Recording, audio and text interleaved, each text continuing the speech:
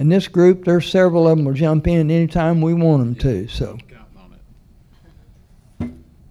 what I would like to do, good evening. It's great to see you. Good to be here. I'm humbled that all of you came out here.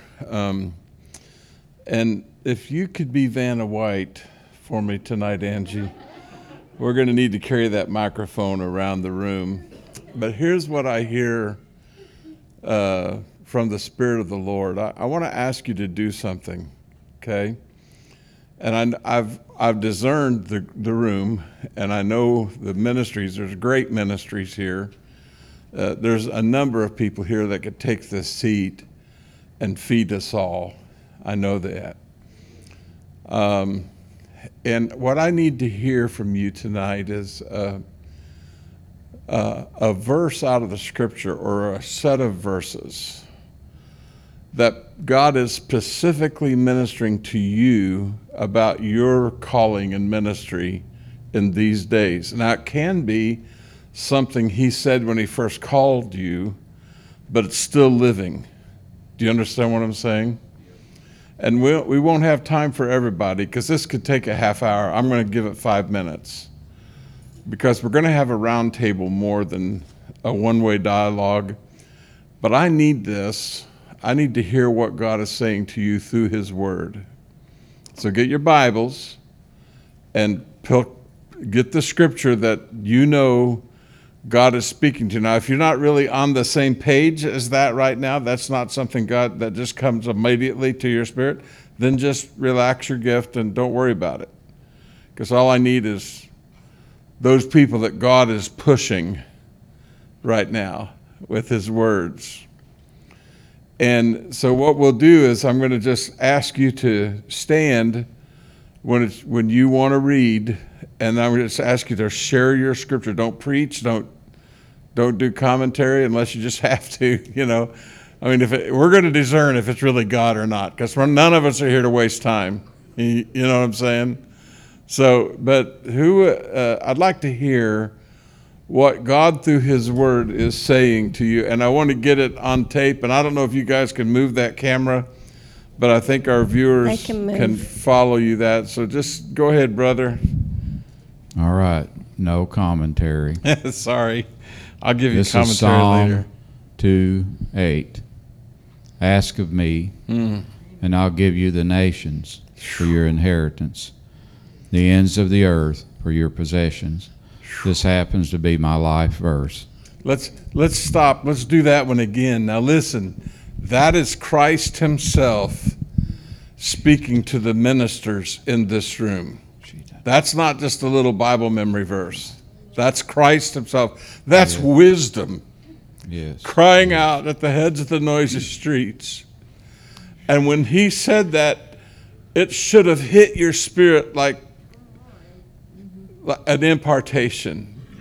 And read it. If you want to, read it 2 or 3 times. But this is here's what this is about tonight. God gave me this word. He says, I want you to talk about how to re-platform your ministry. Mm-hmm. Okay? Amen. I want you to platform your ministry or re-platform your ministries. Amen. The Scripture says that when the sower sows, the harvest is either 30, 60, or 100-fold, or 0. Mm-hmm. Some the birds steal. Right now, real quick, do an evaluation of your ministry. Just do a quick impulse evaluation. Mm-hmm. And out of the percentage of harvest, the yield that you should be producing by now in the kingdom, is it 0?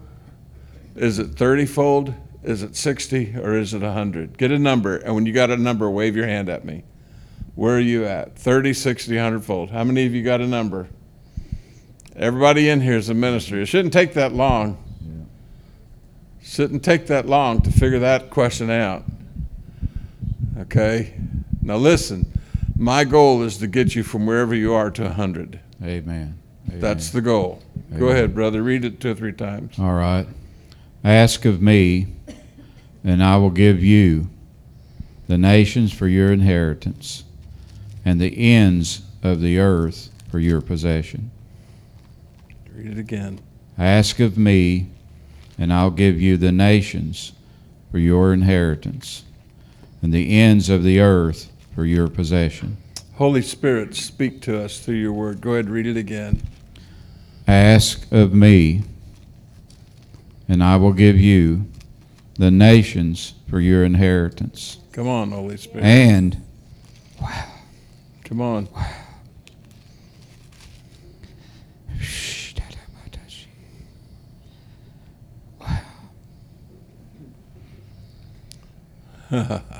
the ends of the earth for your possession. He's going to read it one more time, and I want the next person to stand up while he's reading. Ask of me, and I'll give you the nations for your inheritance, and the ends of the earth for your possession. Come on, sister. Hang on just a We're going to minute. get you on microphone because we want our Facebook audience to be able to hear all this. Isaiah 58. And if you will offer yourself to assist the hungry and satisfy the need of the afflicted, then your light will rise in darkness, and your gloom become like the midday. And the Lord will continually guide you and satisfy your soul in scorched and dry places, and give strength to your bones. And you will be like a watered garden and like a spring of water. And this is really for this church. And like a spring of water whose waters do not fail. And your people will rebuild the ancient ruins. You will raise up and restore the age-old foundations of buildings that have been laid waste. You will be called the repairer of the breach, the restorer of streets with dwellings. Thank you, Father. Hang on. 30, 60, 100-fold. 30, 60, 100-fold.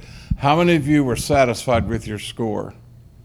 How many of you are dissatisfied with your score? Raise your hand and say this, Lord, I'm not satisfied with my harvest.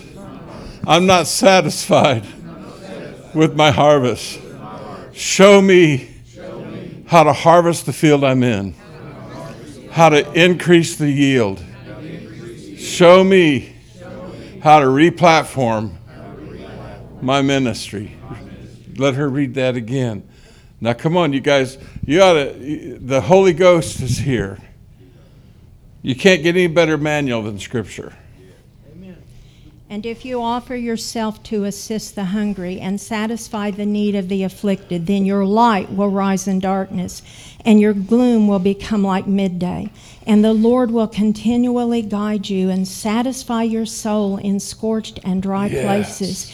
Give strength to your bones, and you will be like a watered garden, and like a spring of water whose waters fail not. And your people will rebuild the ancient ruins. I want that. You will raise up and restore the age-old foundations of buildings that have been laid waste. You will be called the repairer of the breach, restorer of streets with dwellings. Next person. Come on, I got room for 3 more, and then I'm going to have to. This is good right here. Come on, your Scripture. What's he saying to you right now? Go ahead, brother.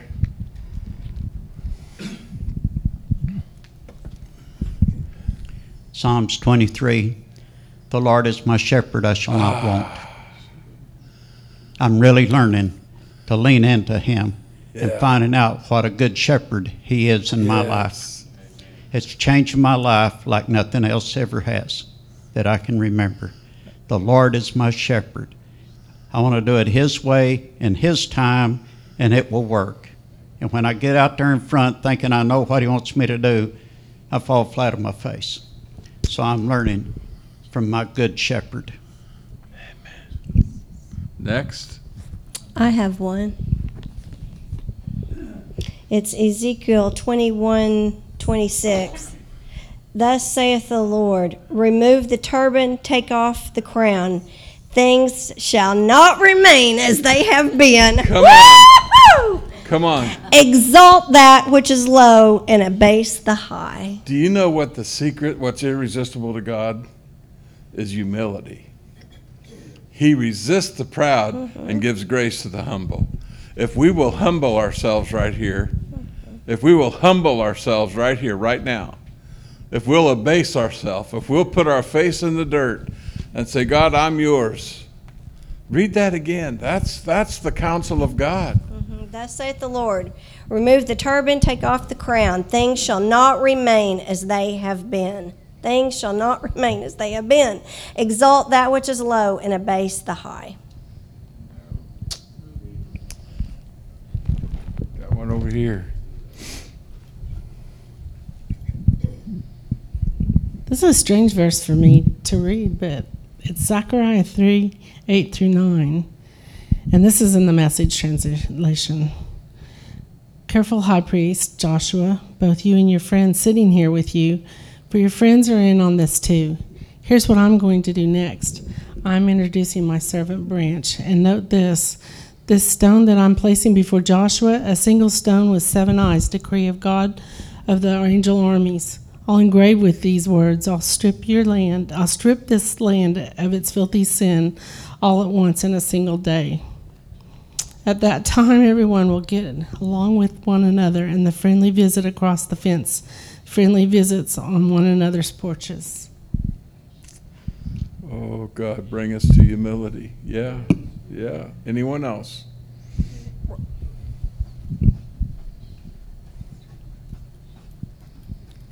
You can meet me halfway.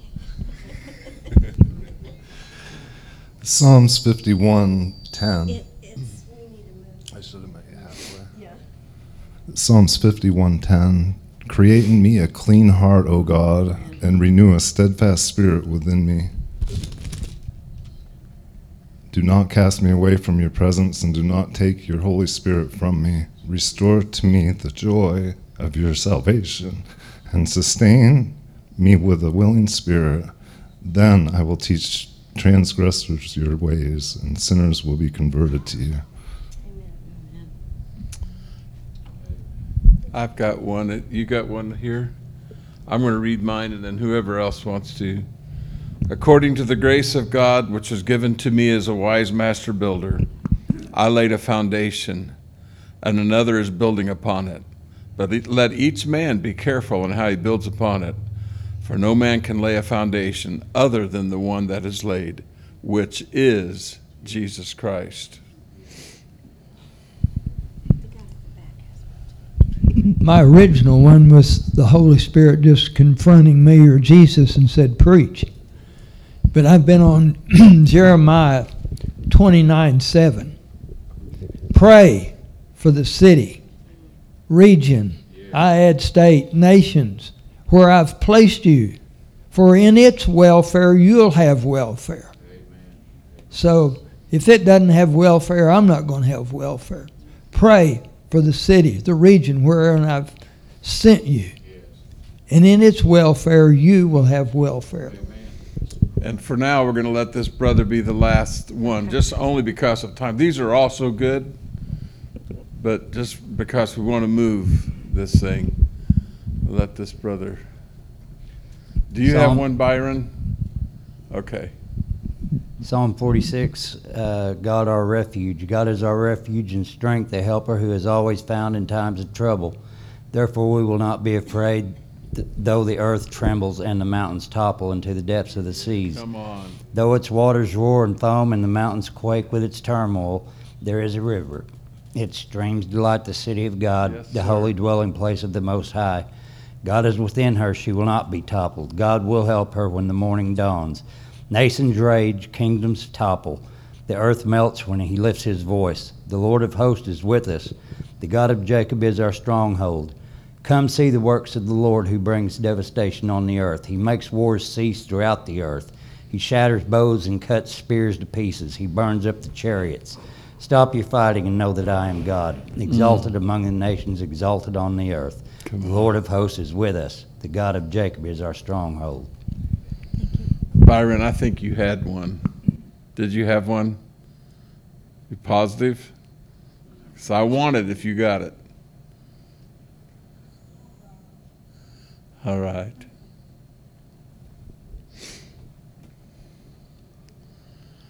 So I want to take 5 minutes and just kind of help you get to know me just for a minute. And I don't like doing this. I don't like talking about myself, but I've been doing this all my adult life. And I am more comfortable in a group of leaders I've never met before than I am in a congregation of believers. I am so used to being with, it's all I do. And I do it all over the country and all over the world. I do it on internet, I do it on Zoom, I do it in place and location. And you are, whichever leader is sitting in front of me next is the most important thing to me, because I realize that they represent hundreds, if not thousands of people. And if I can help you be more successful, if I can help you fulfill the call of God on your life, then I guess every convert, every disciple, every deliverance, every healing, every miracle, I get a little piece of that. I get a little chink. You know what I mean? That's what I want to do. And I live near Branson, Missouri. And over the last, I don't know however many years it's been, I'm 62 or something like that. I started in ministry when I was 19, was married. And so I've been doing this a little while, not as long as Gerald, but most people aren't alive as long as Gerald, so I don't know. But anyway, but God's blessed me, and I've sought him, and I've been dependent upon him, because there's nothing good in me. There's no good thing in me. And he just has talked to me through the years and kind of led me along, because I needed so much help. And so out of that, we've planted about 60 churches in the U.S. And I don't plant them and then own them. I want to raise up sons and daughters to get married and go off and have their own families, become mothers and fathers that have sons and daughters. I'm not interested in apostolic networks. I'm not interested in a tithe at the tithe. I'm not interested in any of that. In fact, I think it's a bunch of silliness. Amen. I hear a lot of people talking about apostolic work, very few people doing it. And I want to see the fruit of their labor. When they start teaching me how to do apostolic work, I go, well, take me around. Let me see these leaders you've trained. Let me see your 12. Let me see your 70. Let me see your churches. Let me see your ministry teams. Let me see your apostolic companies. Because the guys that wrote this book, the proof was in the pudding. They produced something. They didn't just know how to organize human beings into great big corporate structures. They actually they actually had harvest. They had fruit. They had measurable harvest. And let me just get into it for a minute. I find it amazing that people don't know what you mean when you say apostolic. I find it just amazing. Let me tell you something. This book right here was written by 2 ministry gifts. 2. Wasn't written by pastors and teachers. It was written by apostles and prophets. This half of the book was written by prophets, and this part of the book was written by apostles.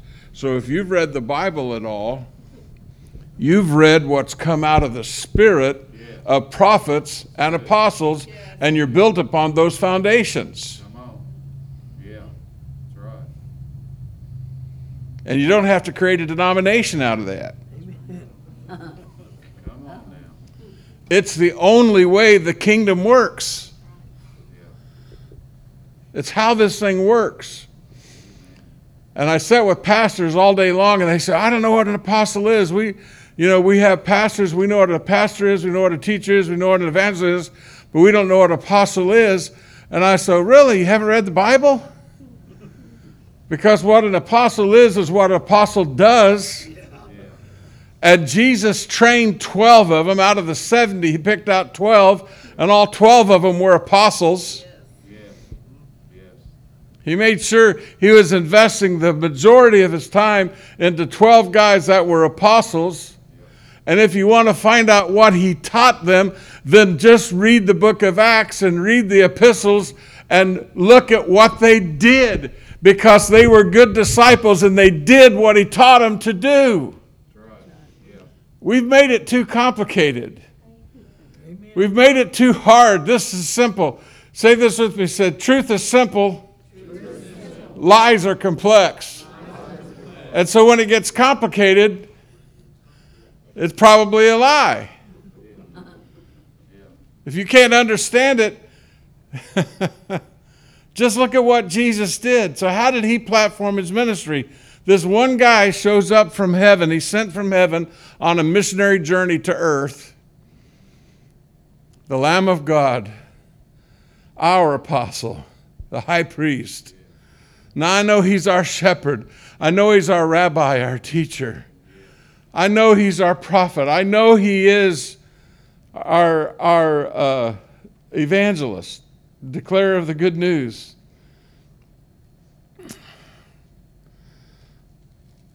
But all we got to do is do what he did. His life is our pattern. His life is our pattern. His life is your pattern. And if you think you know what a pastor is and you don't even know what an apostle is, I'm suspicious you don't know what a pastor is.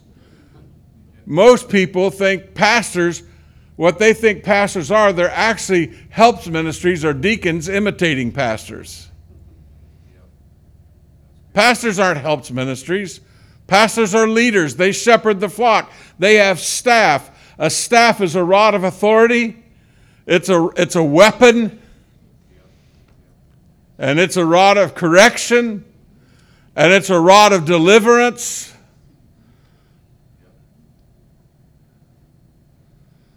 But most church members will take more correction from a football coach on a high school football field than they will from their pastor. Amen. And so what we have is a bunch of deacon helps ministries imitating pastors and a bunch of sick, emancipated churches that are doing nothing, going nowhere, just making some people feel good. And we have pastors and elders, and we have apostles and prophets and evangelists all confused about their identity. And look, if you don't know how to move out of your grace, then you can't access, if you don't understand your grace, there's something that happens to you when you begin to preach out of your grace or function out of your grace or work or prophesy out of your grace, out of your calling. There's something that happens to you. You become a different man. It's like you jump into a phone booth as Clark Kent, but you come out as Superman because the grace of God, Jesus said it this way, the Spirit of the Lord is upon me, and He has anointed me to do this, this, this, this, and this. He didn't do what he did by his own initiative or own natural ability. He did what he did in conjunction with and in teamwork with the Holy Spirit because the Spirit of the Lord came upon him. And if we've had the Bible for all these thousands of years, and we're still down here messing around trying to figure out, and really what we're trying to figure out when most apostolic conversations happen that I've been around is who's going to be in charge of who. Who's going to be the boss? Who's going to be the leader? If you can't figure out who the leader is, you may not be saved. If you can't submit to authority and follow authority and look for authority and find it and flow with it, you may not be saved. If you want the authority, you may not be saved at all. You may be just like Lucifer who wanted to take over in heaven. No, I'm serious. I'm dead serious. I want to kick the devil's butt out of anything we're doing. And those attitudes and those mindsets, God is opposed to the proud, but He gives grace to the humble. Are you with me? Replatforming your ministry. A couple of questions. So I was going to talk about myself. I don't like doing that. If you have questions, ask, but Holy Ghost, I don't want to do that. But I guess I need to a little bit. So I've planted a bunch of churches, but you don't plant churches unless you raise up leaders. Your ministry is either succeeding or failing based upon whether or not you're raising up leaders. Where are the pastors and leaders and teachers and workers and elders and deacons that you have raised up? Where are they right now? Because your main job is not ministering to people. Your main job is ministering to the people who are going to minister to the people. Jesus trained the 12 so they'd minister to the multitudes. You're a seed, and you've got to reproduce after kind. That's what he said, be fruitful and multiply. So if you're a leader, if you have a calling, if you have grace, then you got to understand what Jesus did. The magic formula, the missing jewel of the whole thing was he started making disciples. And he made disciples to look and act like him and think like him and do what he did. He said, the same things I do, you're going to do, because I'm going to the Father. And when I go to the Father, we're going to release the Spirit, and the Spirit of the Lord's going to be upon you, and he's going to anoint you to do this stuff. You can minister to 30 or 40 people. That's about all. They'll wear you out. So why not raise up 30 or 40 leaders and let them minister to 30 or 40 each? The exponential growth of that. Start seeing a flock and a fold and flocks and folds that make a difference. And instead of bringing people into the kingdom that we leave as sheep without a shepherd, did Paul raise up leaders? Did the apostles raise up leaders? The book of Acts is replete with story of rank upon rank, wave upon wave of leaders coming to the forefront. See, my job, you got to do this with me. Say, my job is not to minister. My job is to raise up ministers.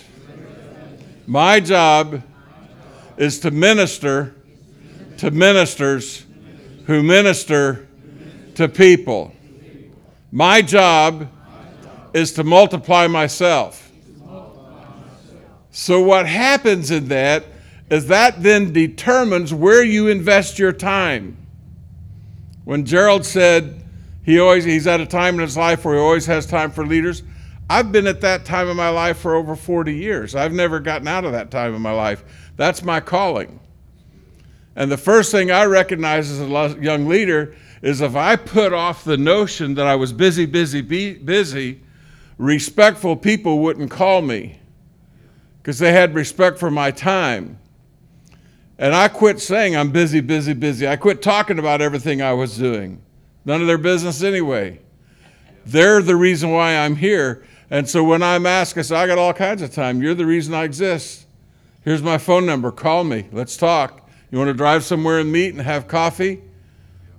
Let's get together. Let's talk. Let me tell you, the coffee shop meetings are more important than the pulpit. Amen. The meeting after the meeting with the pastor is more important than the revival. That's the real meeting. That's where God really shows up, and that's where lasting work happens. How interested was Paul in his leaders, in his Timothys, in his Tituses, Barnabas, Silas?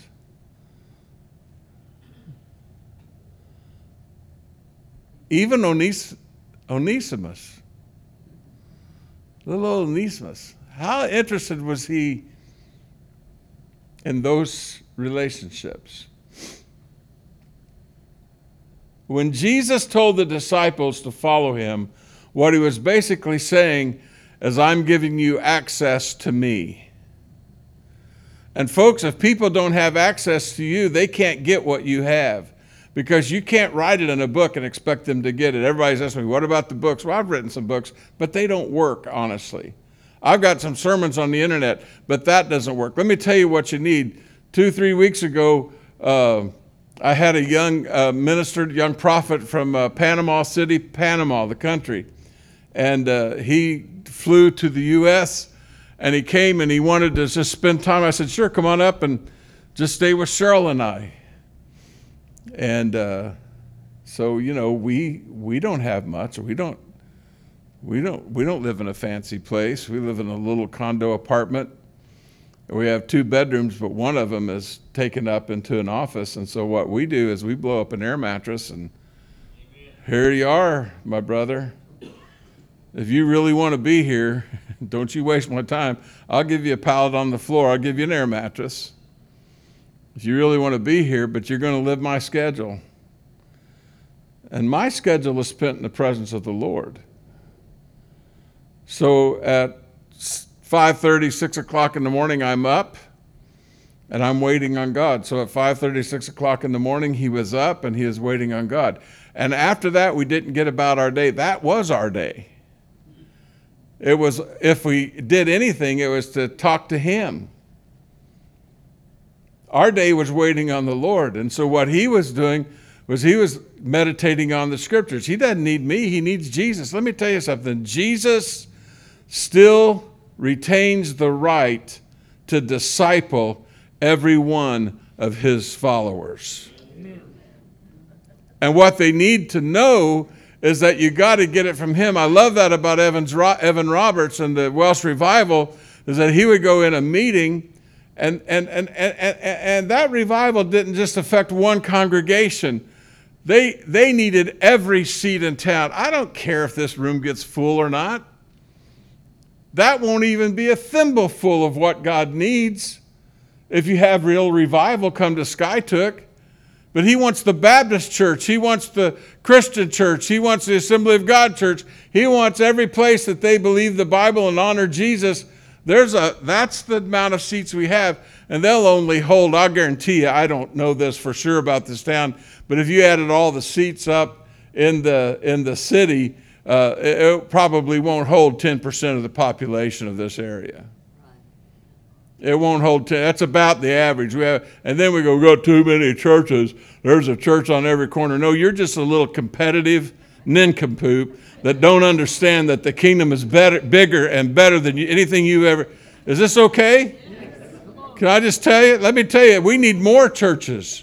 We need more ministries. We need more ministers. One reason why is because we ministers manage our time so poorly.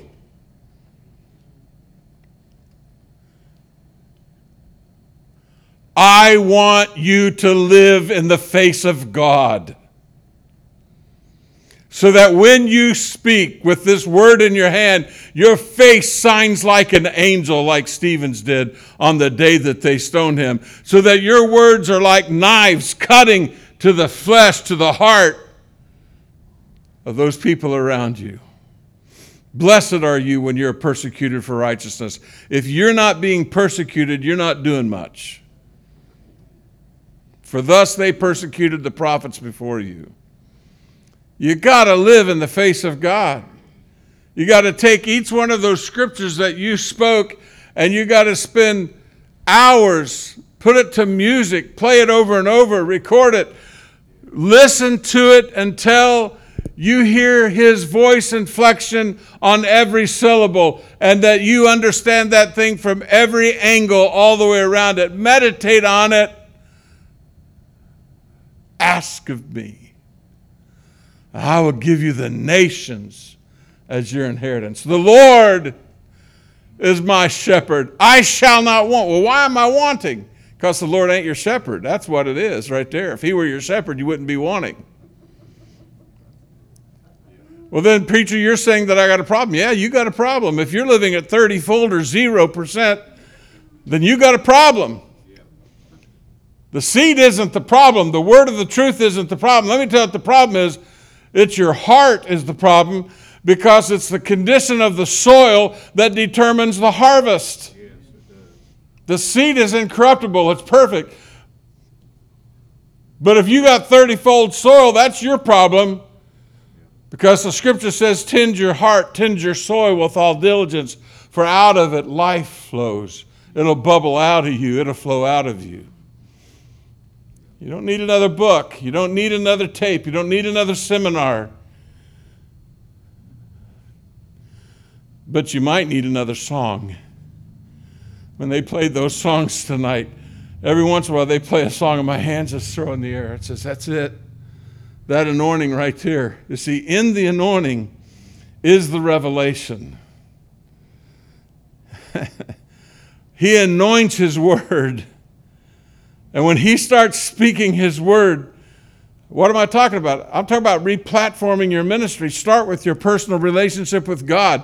Start with your vocational relationship with God. Start with your, do you have the kind of relationship with God that a pastor should have? Do you have the kind of relationship with God that an apostle should have? How many people are you responsible for? I did this one time. I said, we had planted a few churches, and I was like, God, how many people are my words going out? How many? And I started adding up the size of the churches and ministries that we were overseeing. It was about 10,000 people. I was a young man then. I said, oh, God, I guess I better start paying attention to what I say, because you can mess it up just by speaking lies. And a lie is a truth that's not, it's a truth, but it's not spoken in season. Do you understand what I'm saying? You can speak truth out of season or without the anointing, and all you get is a Pharisaical law. But if you're going to have, the difference between grace and truth is that grace is on time and precise. Do you understand what I'm saying? But you just start speaking what you know. I don't need to know what you know. I need to know what he's saying. And you're a vessel. You are carrying his words. And we don't pay very much attention to it. I loved being around David Payne yesterday. He said, I'm going home. I said, what are you going to do at home? He says, I'm preparing a sermon. I'm working over a sermon. I got to preach tomorrow. I'm working on it. Okay, that's good. I hope you're not doing that. Not, David, this is no a thing against you, but I hope you're not doing that just to make yourself look good. I hope you do that because the people that you have are his prized possession, is his cherished possession, and they deserve fresh manna, fresh bread off the ovens in heaven. Are you getting this? So I remember just saying that my relationship with God's the most important thing about it. Now, there are little nuggets, there are little nuts and bolts truths, there are little principles that he has given us through the years and through his word that really help things along. But I'm telling you, there isn't anything better than hungering and thirsting after him.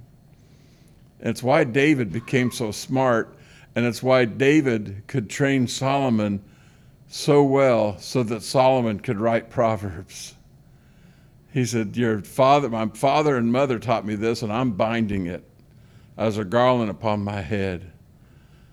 Do you understand what I'm saying? David and Bathsheba, they were some awesome parents. And they trained that young man.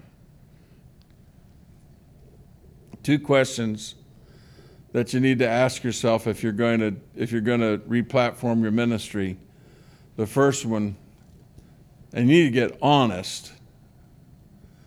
What do I need to stop doing if I'm going to get where I'm going? And let me tell you, there's a lot of it that we just do because we're comfortable with the routine. And the second one is, what am I going to have to start doing if I'm going to increase my harvest? Are you with me? So, having said all that, I guess that's my introduction of me. I'm sorry, I didn't do a very good job of that. But I will say these things to you, that we have a beautiful old country church, probably seats 200 people. We've got, it's got a parsonage there. We've got dormitory type space in the basement. We have girls that are in recovery that are living there right now. We're setting up guest rooms. We're starting to have conferences. Gerald comes over at Branson every 3 months. We do these every 3 months. It's called LEAD, L-E-A-D.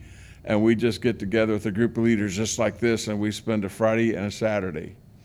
And we just do this. We talk. Sometimes we'll have a guest speaker. But I've been doing that for 20 years. We called it the School of Tyrannus. And I think for you apostolic leaders out here, I really want to encourage you to give some thought to doing this kind of gathering on a regular basis and praying into it. Prepare your heart for it. Cut out all the fluff, and because we need to have roundtable. We need to hear what God is. We need to know how to do this. We've all been raised in an American church that's given us a model that doesn't work anymore. And we don't need an American ministry. We need a biblical ministry.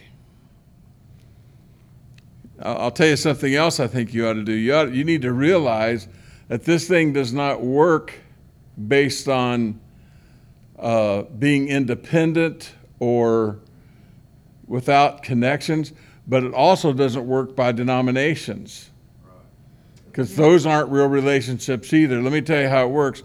It works based on apostolic companies. And if you are a ministry, you may be a pastor, a teacher, evangelist, a prayer warrior, an intercessor. You may be a worship person. You may be a helps. But if you're a minister, you're involved in ministry, and you aren't connected to an apostolic company, you're going to have trouble making it.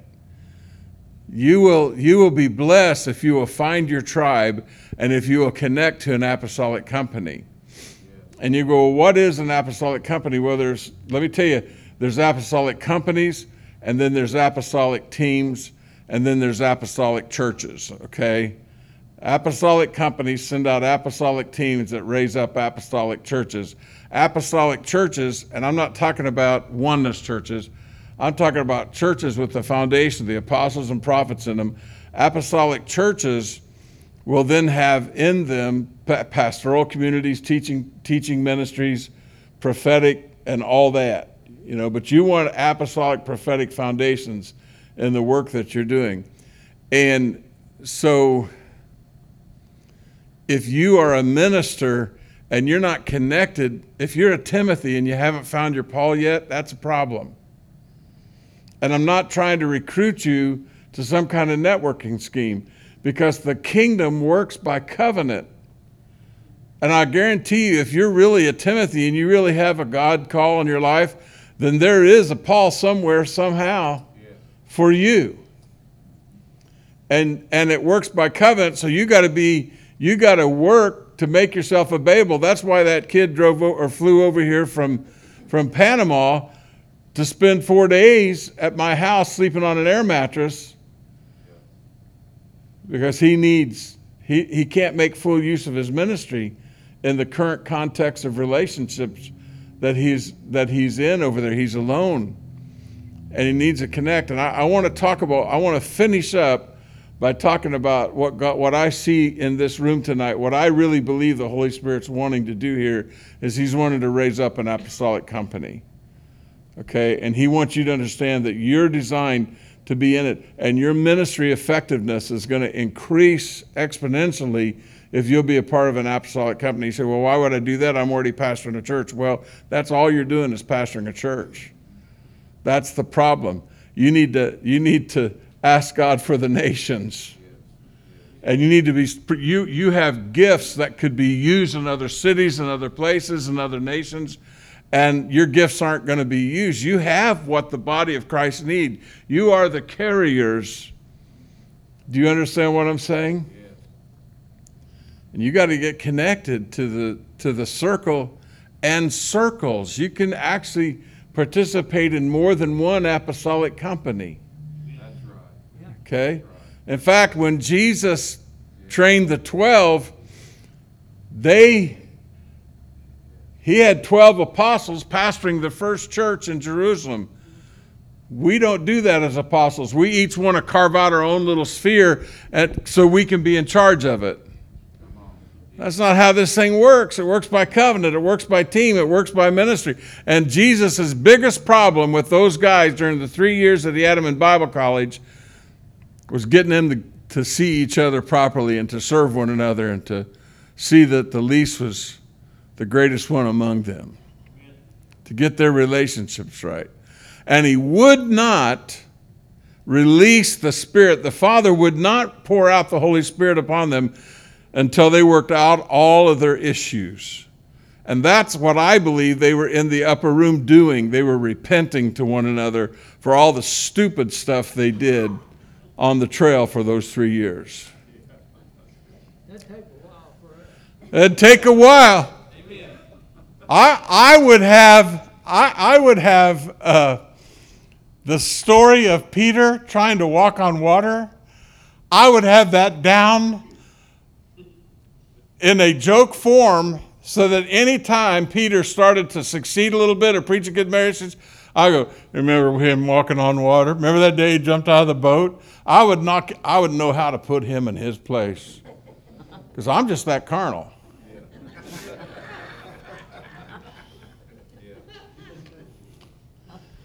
And I'm not for sure. You remember that time he told the Lord that he couldn't wash his feet? Remember the Lord told him. And then he wanted him to wash his whole body. Peter just doesn't get it. He's kind of dense.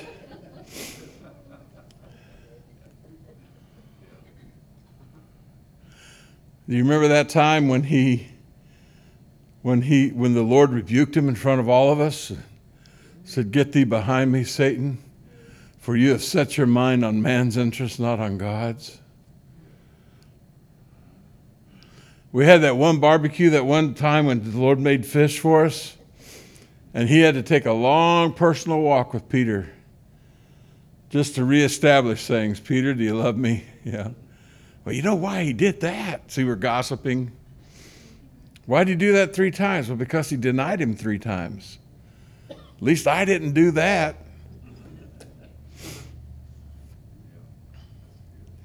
And so the Lord in his infinite wisdom decides that Peter is going to be the leader of that group and that they're going to have to submit to Peter. And Peter taking his stand with the 11. Isn't that amazing? And then in his infinite wisdom, he gives Peter these words in 1 Peter chapter 5. Come on, elders, submit to one another in the fear of God. Clothe yourself with humility. If there was anybody that didn't have humility before, it was Peter, but Peter got some humility. And even Paul rebuked him openly. And Peter immediately repented, or he would have disappeared off the scene, because we're not messing around when we're talking about God's house, God's people, God's kingdom. We're not messing around. So what's the way to re-platform your ministry? The first way is humble yourself underneath the mighty hand of God so that he will exalt you. Do you know it takes all kinds of pressure off me when I get humble? Instead of coming to the Lord and say, but Lord, I did this and I did that. And I'm just learning to come and say, I know I'm wrong. I just can't see how I'm wrong. Just help me. And you know what? That's so attractive to him. That's irresistible to him. When I come humbly before him.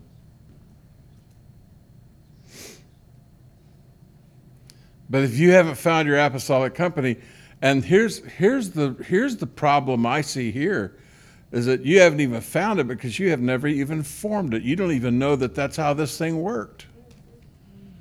There's loose associations, but there's no definitions. Did you know that apostolic companies have to have money to operate? That's usually why Judas carried the bags. They had portions, they had bags. They had to have money.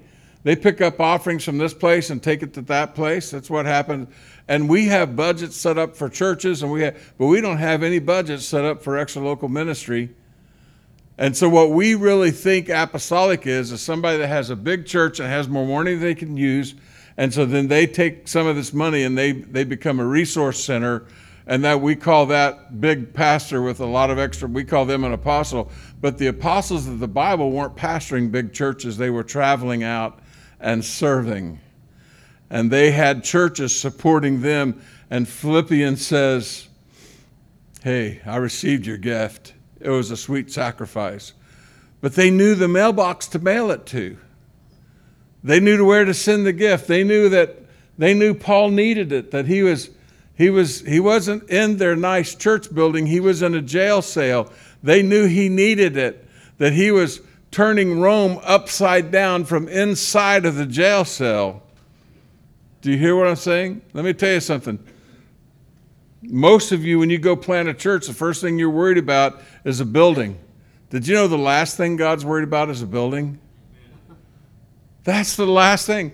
When I hear guys talk, and I just had a little conversation this week with some church planters, which I love doing, and they were like, this building, that building. I said, God doesn't care about that. You can meet under a tree.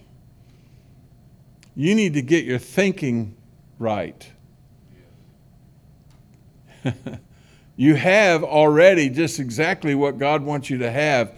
Now start taking care of sheep. Start taking care of people. Just focus on people, because it's not bricks and mortar, it's living stones that he's interested in. And to take care of living stones, you got to take care of yourself first in the presence of the Lord. And Jesus needed all kinds of building. Most of his ministry was on the trail and in the home. And he needed Lazarus' house. He got it. He needed the temple at times, and he got it. He needed a fishing vessel at times, and he used it. Lauren Cunningham started one of the greatest missionary ministries that we've known in our lifetime, called Youth with a Mission. He never even had an office. His office was wherever he was. Didn't have an office.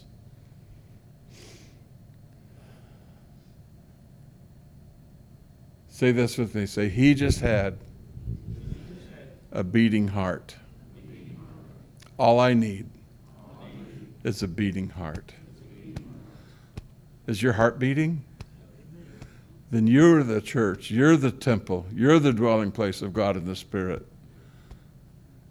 All you need is a beating heart.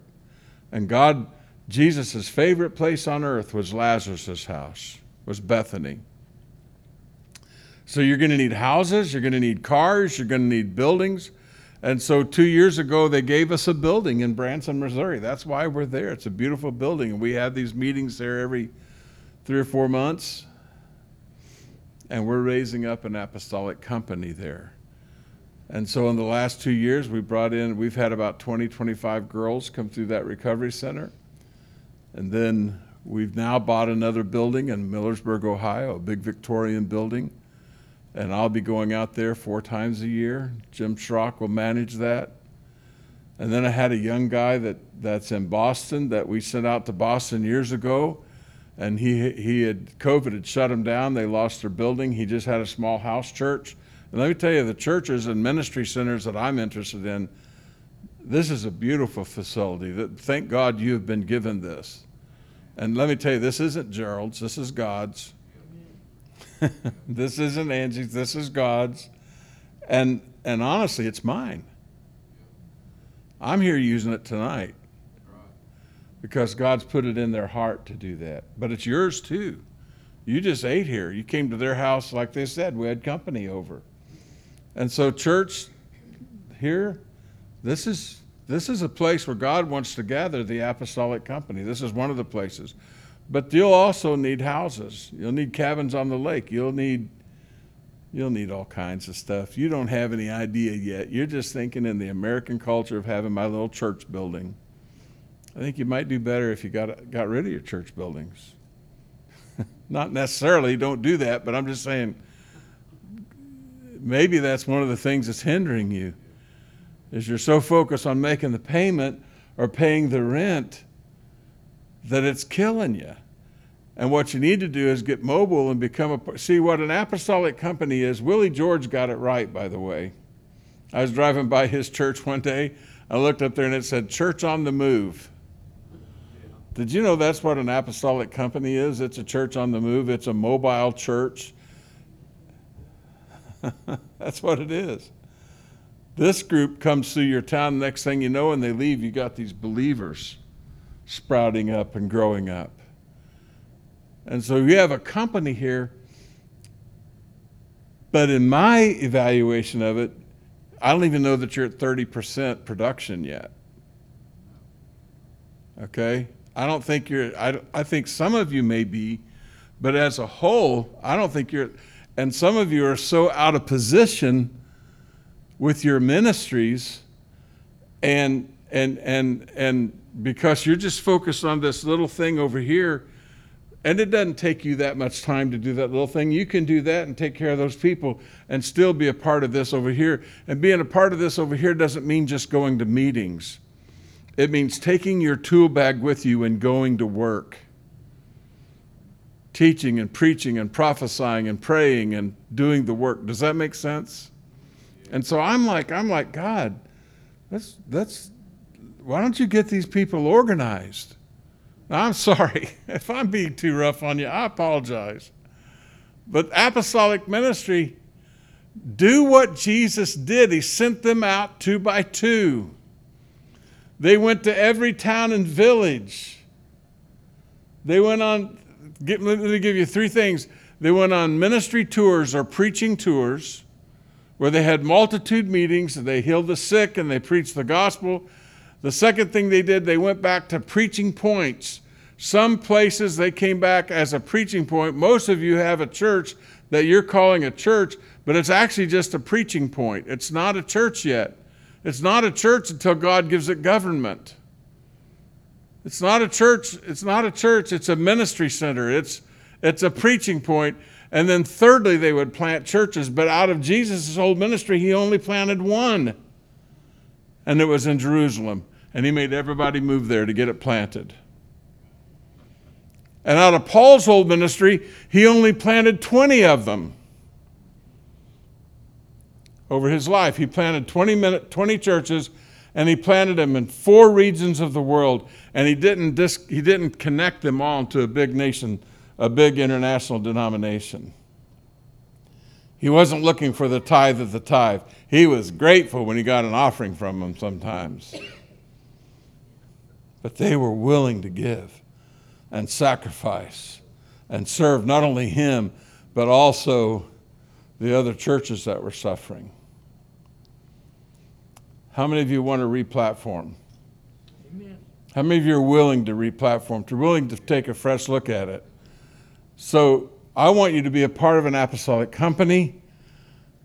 I'm going to stop talking here in a minute and let you ask questions or make comments.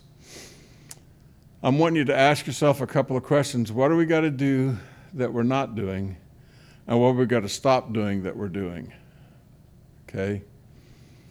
I want you to ask yourself, what am I producing right now? 30, 60, 100? Or 10, 20%?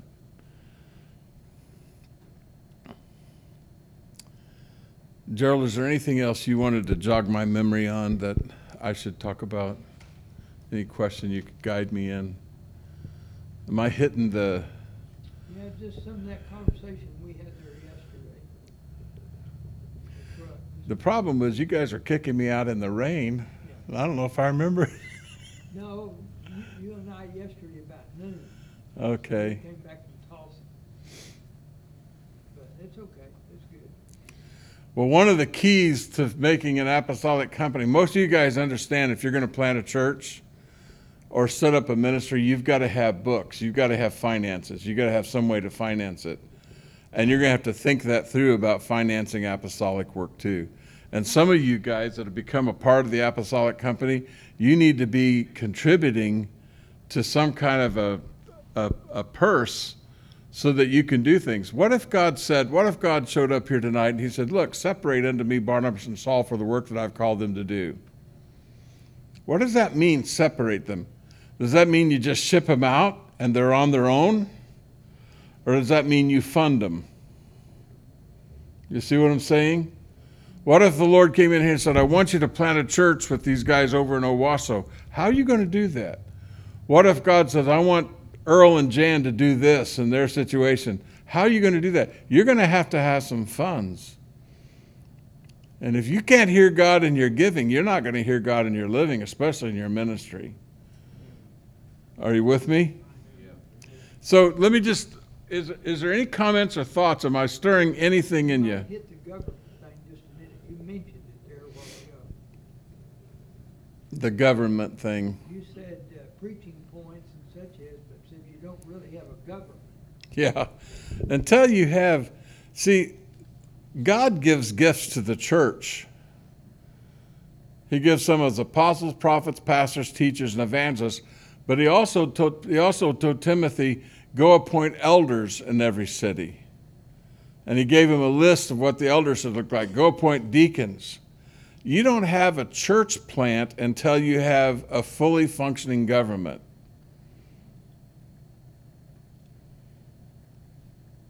And that's not just one person. That's a team. And it's got to be who God really called there. If you don't have a functioning government, you don't have a church. See, the Bible says that the government would be upon his shoulders, and of the increase of it and of peace there'll be no end. Government brings peace. Government brings order. The church is the city of God in the earth. I think the highest place there is, the highest thing your ministry should accomplish would be building and planting and establishing churches. Okay? And I don't care if it's a house church, or if it's a mega church, or if it's a motorcycle church or a cowboy church or whatever kind of, but it's not a church. It's a ministry until it has government, until it has leadership, real intact leadership. And the kind of leadership there are people that are called to stay and there are people that are called to go. And the government of the house has got to involve both people that are called to stay, but it's also got to involve people who are called to go. So in my situation, most mistakes are made early on in establishing government, okay? I think this would be worthwhile to let me do this real quick. This might help you more than anything. Jesus is the cornerstone, correct? Right. So he is the cornerstone. And the purpose of a cornerstone is you use a cornerstone in building a house, correct? And the purpose of a cornerstone is every other measurement in the house comes off the cornerstone. Every window, every shingle, every picture you hang, every 2x4 stud comes off this cornerstone. And so Jesus says, I am the cornerstone. Jesus is this cornerstone. And this will never change, but it will ever grow. Don't ever think you've got the foundation of Christ finished. He's like a root system. He's a root out of dry ground. He's a root that will grow deeper and wider. Amen. But there are some things within your foundation that will change. And the first thing is your government. And your government is who is your pastors or pastor. Your government is who are your leaders. Who has Christ given you? Do you know how to tell who the leader is? Because that's a choice God makes, not man. If you decide that you're going to have voting to establish that one, you just need to tear the thing down in the beginning. Amen. Voting is of the devil. Amen. That's not how the church works. You know how many churches have the devil voting in their business meetings? Here's how you know who the leader is. He's the one God talks to. Aaron and Miriam rejected Moses one time, wanted to correct him, and the Lord said, look, I do talk to you guys in dreams and visions, but him I talk to face to face. He's your leader. And she got smitten with leprosy. That you got to get, we could talk for a week on government. And the biggest mistakes that are made in churches, how many pastors have ever been fired or kicked out or voted out of a church? Anybody here? Okay, so how many of you know somebody that's had that happen to them? Let me tell you where the problem came from. It came from right there. Came from the government. Okay, it also might have come because they were too stubborn to leave. God finally just ruffled the nest enough to get them out, you know. Okay. The next one is vision. What is the vision of this apostolic company? What is the vision of this church? Okay. The next one is values. These are things you believe, biblical truths. Okay? And the last one is your philosophy of ministry. And you've got to work with these. This is who. Okay? He's the cornerstone. Okay? This is who he gives you as leaders. This is what you're going to do. This is why you're going to do it. And this is how you're going to do it. And that's all a part of the cornerstone. It's all part of the foundation. The only thing is that these are slabs, and you can pull them out and make changes. Can you turn that just a little bit? No, you just have to hear God on where you're setting better. That's all right. I can do that. I'm sorry. No, is that enough? Or? So here's how church splits happen. They start singing off the screen to piped in music instead of having live musicians. Okay? That's just a philosophy of ministry. That's how we're going to do it. Who cares how we do it as long as we're worshiping? Okay? But someone gets a chink about that. And they just play that PA system too loud. Or I don't like the song she's picking out. Are you hearing me? And so you got a ping. The next thing you know is they're coming down here and saying, those songs that she's picking out aren't even biblical. That's not from the Bible. And that isn't what David's tabernacle of worship did. It begins to attack the values.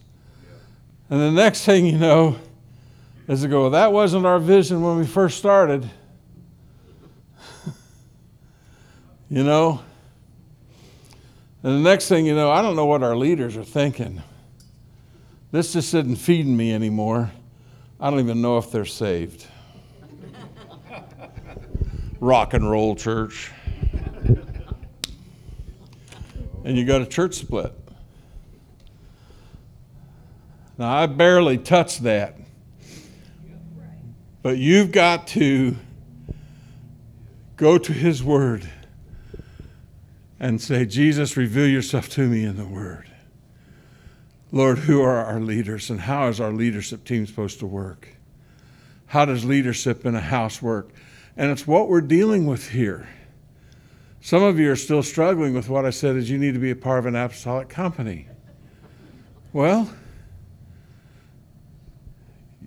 just keep in your 30% harvest then. At least you're doing that. But the scripture says to make full use of your ministry. And you're valuable. You really are. Some of the best people I've ever met are right here in this room. And it's just a new way of thinking. And there's more fields of service and more work that you can do than you've ever thought of before. And maybe this isn't your company, but there is a company somewhere for you. Do you understand what I'm saying? And we're talking about government when we're talking about apostolic strategy. We're talking about apostolic companies, apostolic teams. Are you with me? Is that, am I okay there, boss? Okay. So does anybody else have a question or comment or anything you want to ask or say? I've talked long enough, probably. Here's what I saw in my spirit. If we could do this, if we could put a couple of chairs right here. Just 2 chairs. That's perfect. Here comes another one. Just push them out a little bit where people can stand in back of them and in front of them. Put them Just right beside each other. Okay. And he showed me that there's somebody here today that in your ministry, somebody here today that doesn't know how to run furniture. If we could just belabor this, that you're in a place where you're needing to hear from God, and you're in a place where you just need prayer, and you're in a room full of people that are prophetic and that can hear God's voice and that can pray over you and that can bless you, and that may not normally be accessible to you. Are you with me? And as I'm giving you these words, you're feeling this thing build up inside of me. Oh my, that's me. Okay? If that's you, there's a couple at least. There may be more than one couple, but I'm just going to do one couple at a time. I'd like for you to just get out of your chair and come up and sit on this altar. And what we want to do is minister to you. We want to lay hands on you. We want to pray for you. And I don't want to force you, but I just sense the Lord wants to minister to you. He loves you.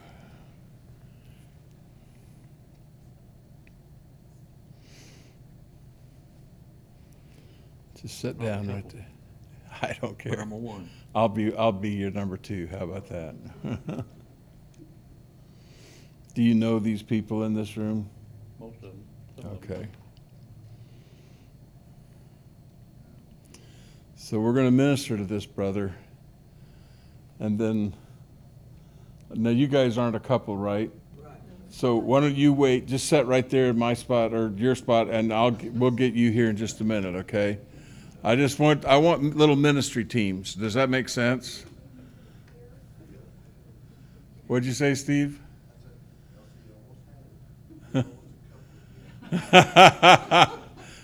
See, now you guys are acting like Peter, making fun. They're making fun of Peter. I don't know.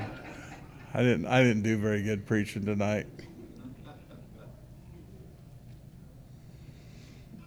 Would you start praying for our brother from your seats? Hallelujah, Lord. Hallelujah, Lord. Hallelujah, Lord. Hallelujah, Lord. Hallelujah, Lord. Hallelujah, Lord. Yeah, I'm going to open it up here in a minute, and I just, if God really gives you a word, that just relax your gift unless you know you have a word that comes out of your office, because I'm not just looking for generic prophecies. I'm looking for prophecies out of office that really launch. Okay, and so don't feel pressured to do anything. I'm just going to stand behind you. Okay, good. Hallelujah. And just realize that these words are going to be judged. One will speak and the others will sit by and judge. I'm going to go ahead and start out, and then someone join me. This is called a presbytery. This is the laying on of hands of the presbytery. Oh. Well, you've been befuddled. You've been, it's like tumbling bricks falling around. You haven't been able to figure it out. But God says, I'm coming to rescue you with understanding. I'm coming to give you confirmation and affirmation.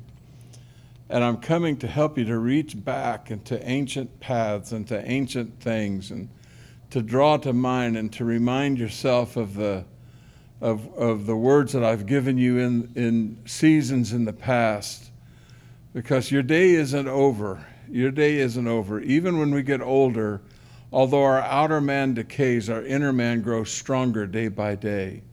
And the Lord says, I'm going to come and I'm going to visit you with fresh anointing, fresh oil, fresh fire.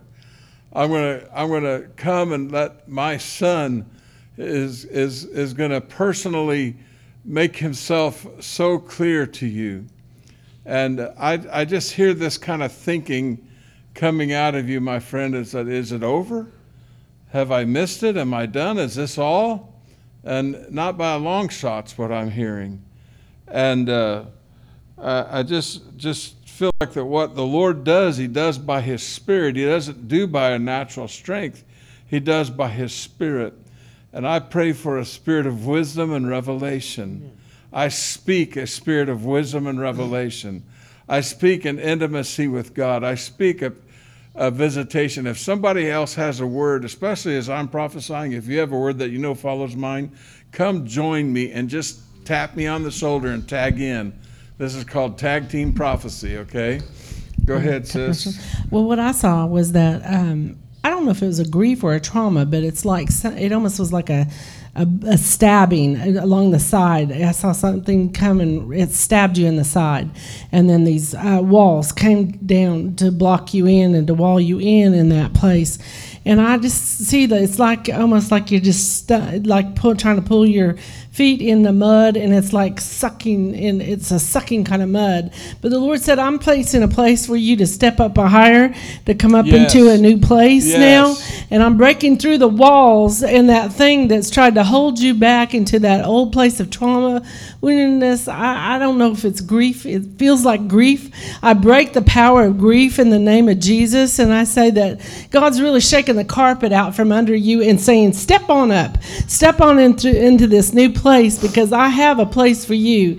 There's an anointing. There's a garment of grace. There's an anointing that's coming upon you that's going to begin to push you forward. He says, I'm coming behind you with a breath and a fresh wind, and I'm pushing you into that whole place, that new place. But you're going to have to let go of the wall that has held you back or tried to wall you in. You're going to have to lay those walls down, because there's something of a trust. There's something of a pain. It caused you to kind of pull back, isolate is what that thing looks like to me, is like wall you in.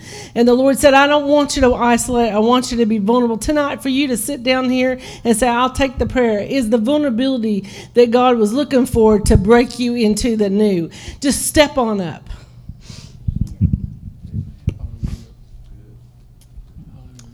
I believe that's a word from the Lord.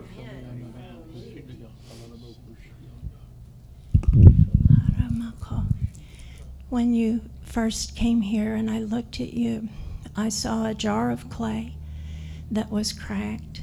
And the Bible tells us that we are jars of clay, that the excellency of the things of God that are within us may shine forth and show forth. And what I believe I perceive is that the excellency of the glory of God, let the glory the treasure rise upon within you is breaking forth. Glory to God. And you cannot stay Glory within the to God. confines and the boundary of this current clay pot. For it is my power and it is my glory and it is my word that is breaking forth for this season. I'm moving you into a new pot, a bigger pot. It's not that your head or your heart desires a bigger pot, but it is that you are a container of my glory and power, and this requires a bigger clay pot. So don't try to stay within the confines of what I think is normal or what has always been, but just allow the Spirit of the Lord to pull you through that crack in the current pot and place you where there is room and space, even a new sphere.